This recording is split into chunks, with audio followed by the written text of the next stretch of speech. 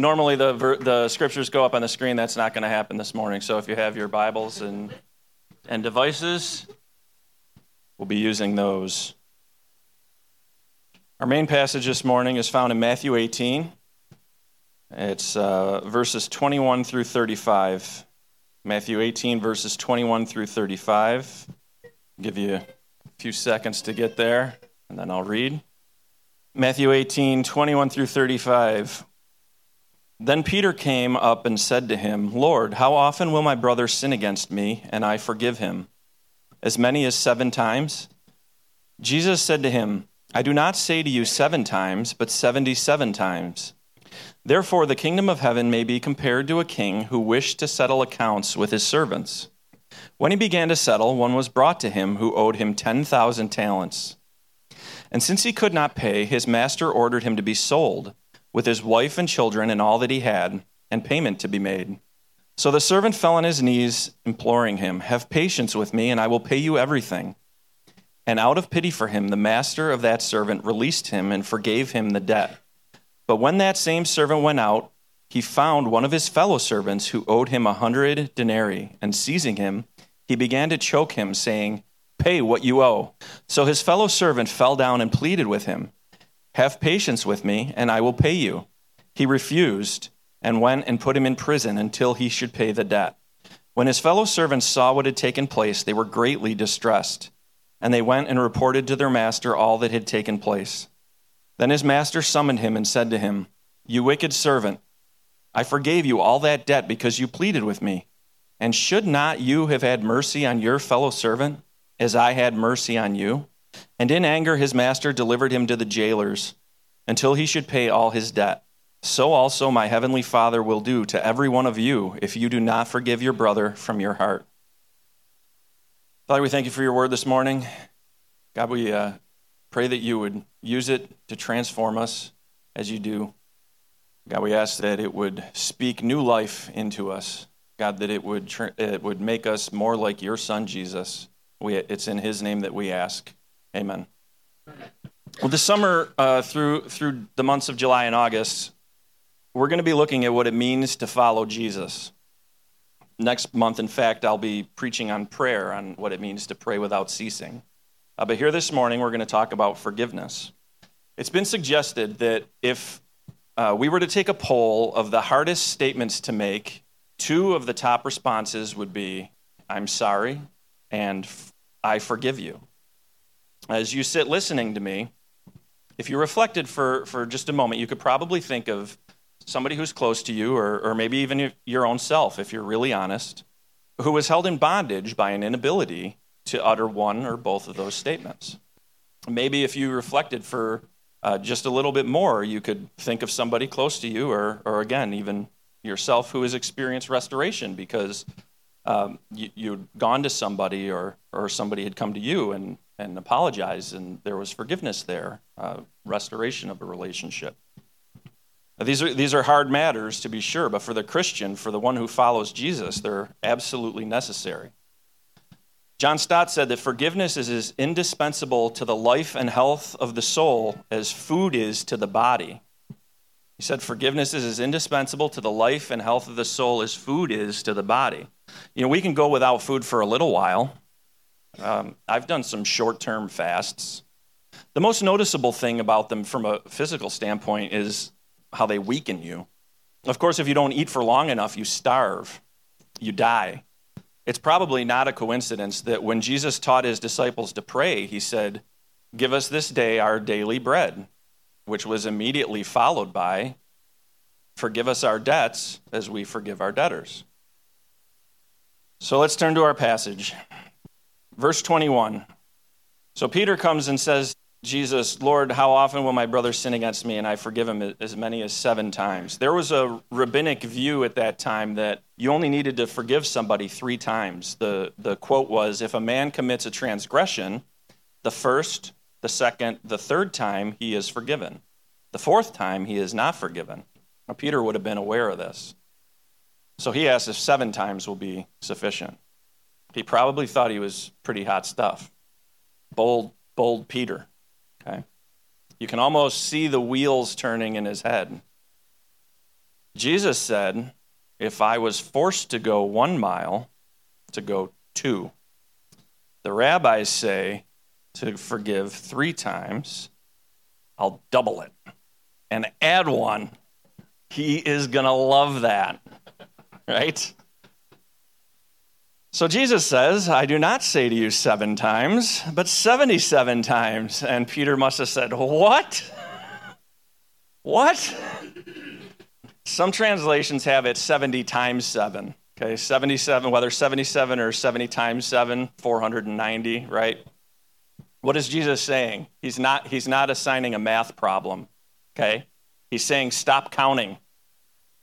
For a follower of Christ, forgiveness is to be a way of life. So Jesus tells a parable to illustrate this point.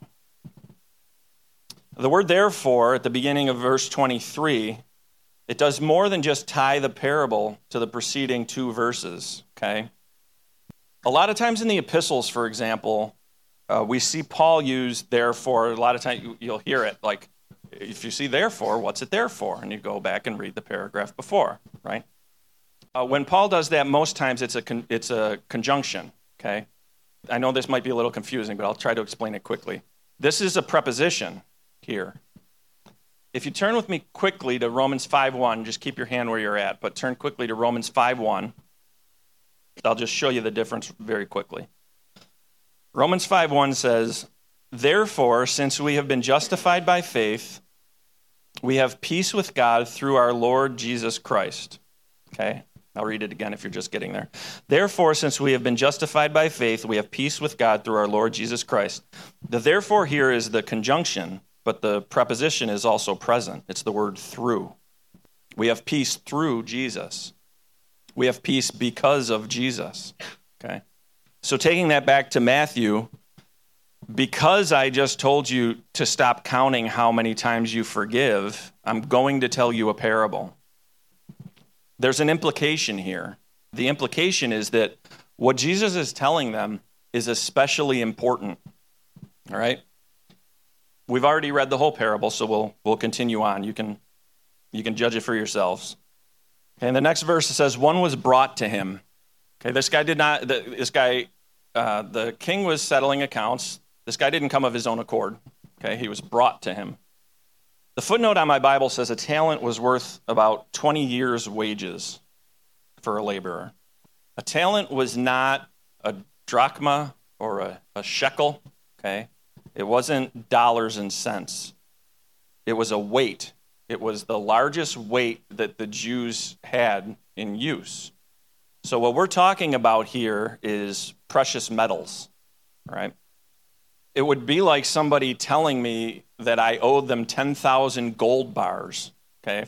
I'm sure many of you have seen movies with like heists and gold bar, right? Where am I going to get a gold bar, let alone 10,000 of them, all right? We're talking about an unpayable debt, all right? And it says in verse 25, since he could not pay. What we're not told is what got the servant into this mess, okay? How do you come to owe such a debt? But that is not the important part of the story. We all owed an unpayable debt.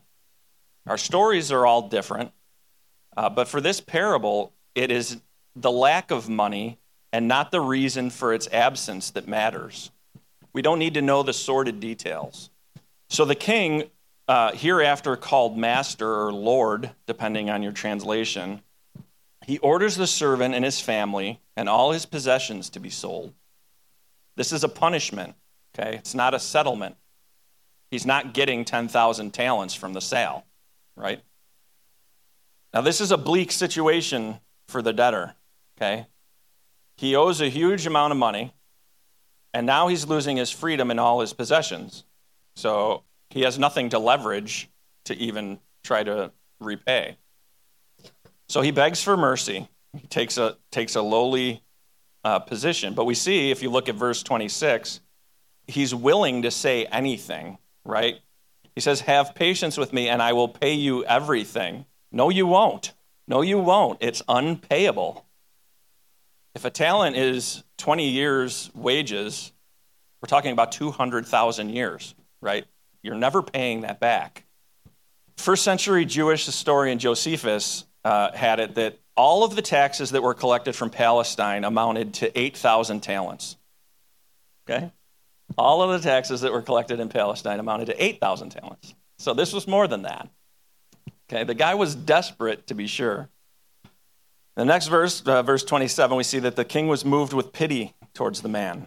Not only was he patient with him, he did more than the man asked for. Okay, he didn't just give him time to pay. He forgave the debt, and he truly freed the man. This was mercy in its purest form.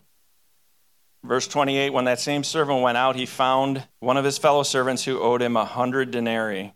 Seizing him, he began to choke him, saying, "Pay what you owe." Now, 1 denarius was a day's wage. So 100 denarii is not a pittance. It's quite a sizable debt. It's over 3 months' wages. Now, it's not a talent. Okay. If you're interested, 6,000 denarii is 1 talent. So it's certainly not 10,000 talents, but it's not nothing. Notice, though, that he found his fellow servant who owed him. He had to be brought before the king, but he went out and found this guy. It doesn't explicitly say that he sought him out. I mean, he could have happened upon him, but he probably sought him out. Also note the violence here that did not happen when he was before the king. He choked the man. Okay. Verse 29, his fellow servant fell down and pleaded with him, "Have patience with me and I will pay you." This sounds awfully familiar. This is almost word for word the same plea that we read before. The difference is that this was actually a payable debt. This man had some chance of raising that money. And he refuses, puts him in prison until he should pay the debt. This is the plot twist. Okay? As hearers and readers, we expect a certain kind of result. Now, of course, many of us know this story, but we still need to engage with it. What we want is for the much smaller debt to be forgiven, obviously. But that wasn't what was asked for. So you ask yourselves, had the man agreed to what was asked and given him time to pay the debt back, what would have happened? I believe the answer is probably nothing. His fellow servants in the next verse might have bristled at it, but would there have been grounds to go to the king? I don't think so.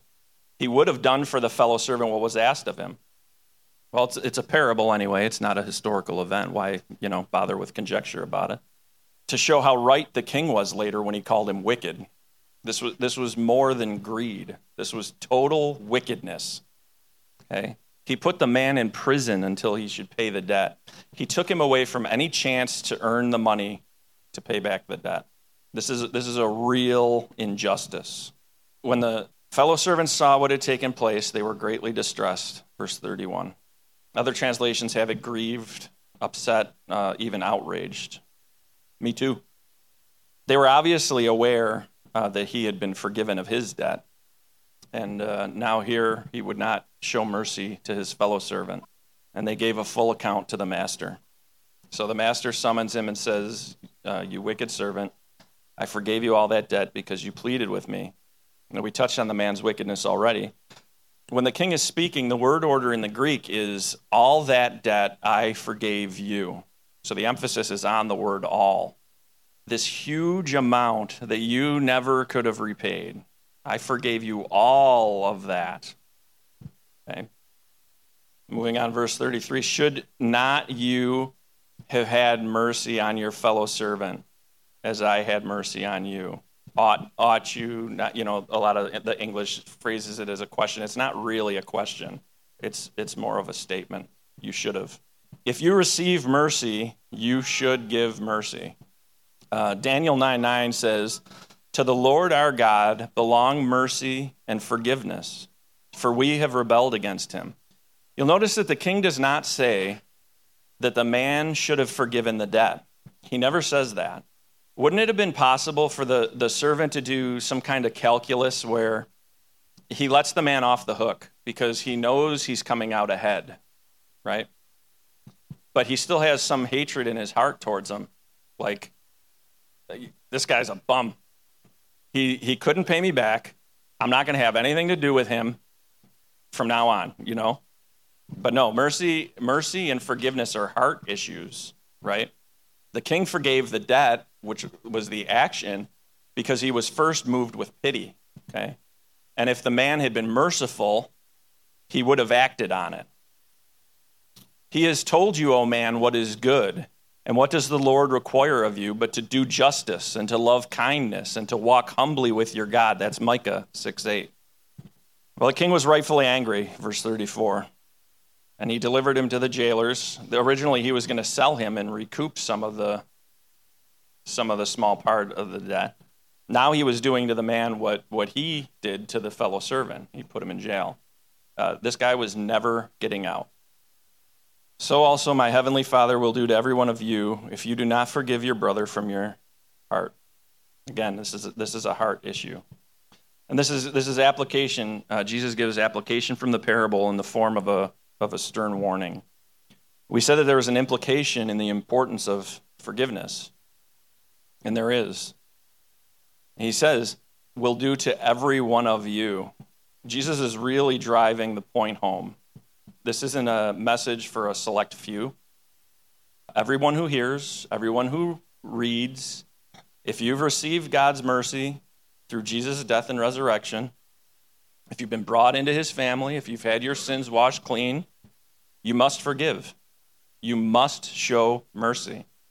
Wholeheartedly, not grudgingly. It has to be a way of life.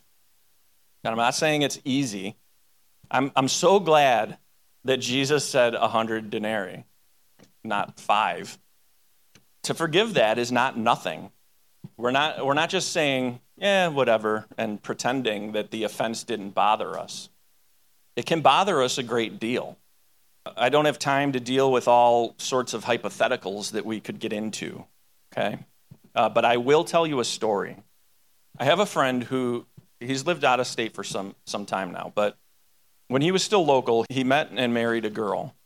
They weren't married for very long before the relationship soured. Things got bad. She grew cold and distant, and she told him that she wanted a divorce. As a believer, he did not want to divorce her. He wanted to work on their problems. But her mind was made up. There really was no talking her out of it.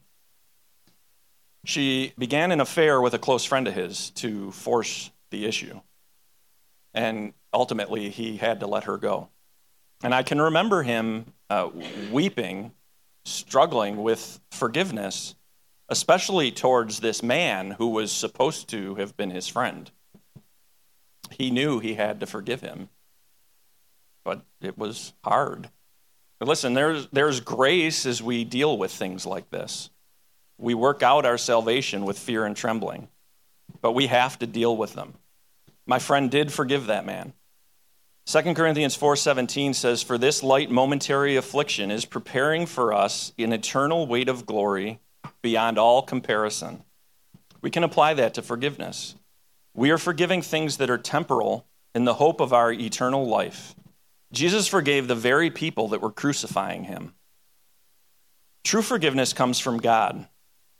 You'll turn with me quickly to Psalm 130.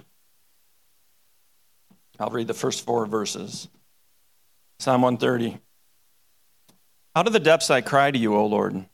O Lord, hear my voice. Let your ears be attentive to the voice of my pleas for mercy. If you, O Lord, should mark iniquities, O Lord, who could stand? But with you there is forgiveness, that you may be feared. Okay, so true forgiveness comes from God. You can make a flow chart, the word God, then an arrow with the word forgiveness over it, and then the word self, and then another arrow with forgiveness over it, and then the word others. Okay, you could do that with the word love too. God, and then the arrow with love, self, arrow, others. When we receive God's mercy, we can and should be merciful to others.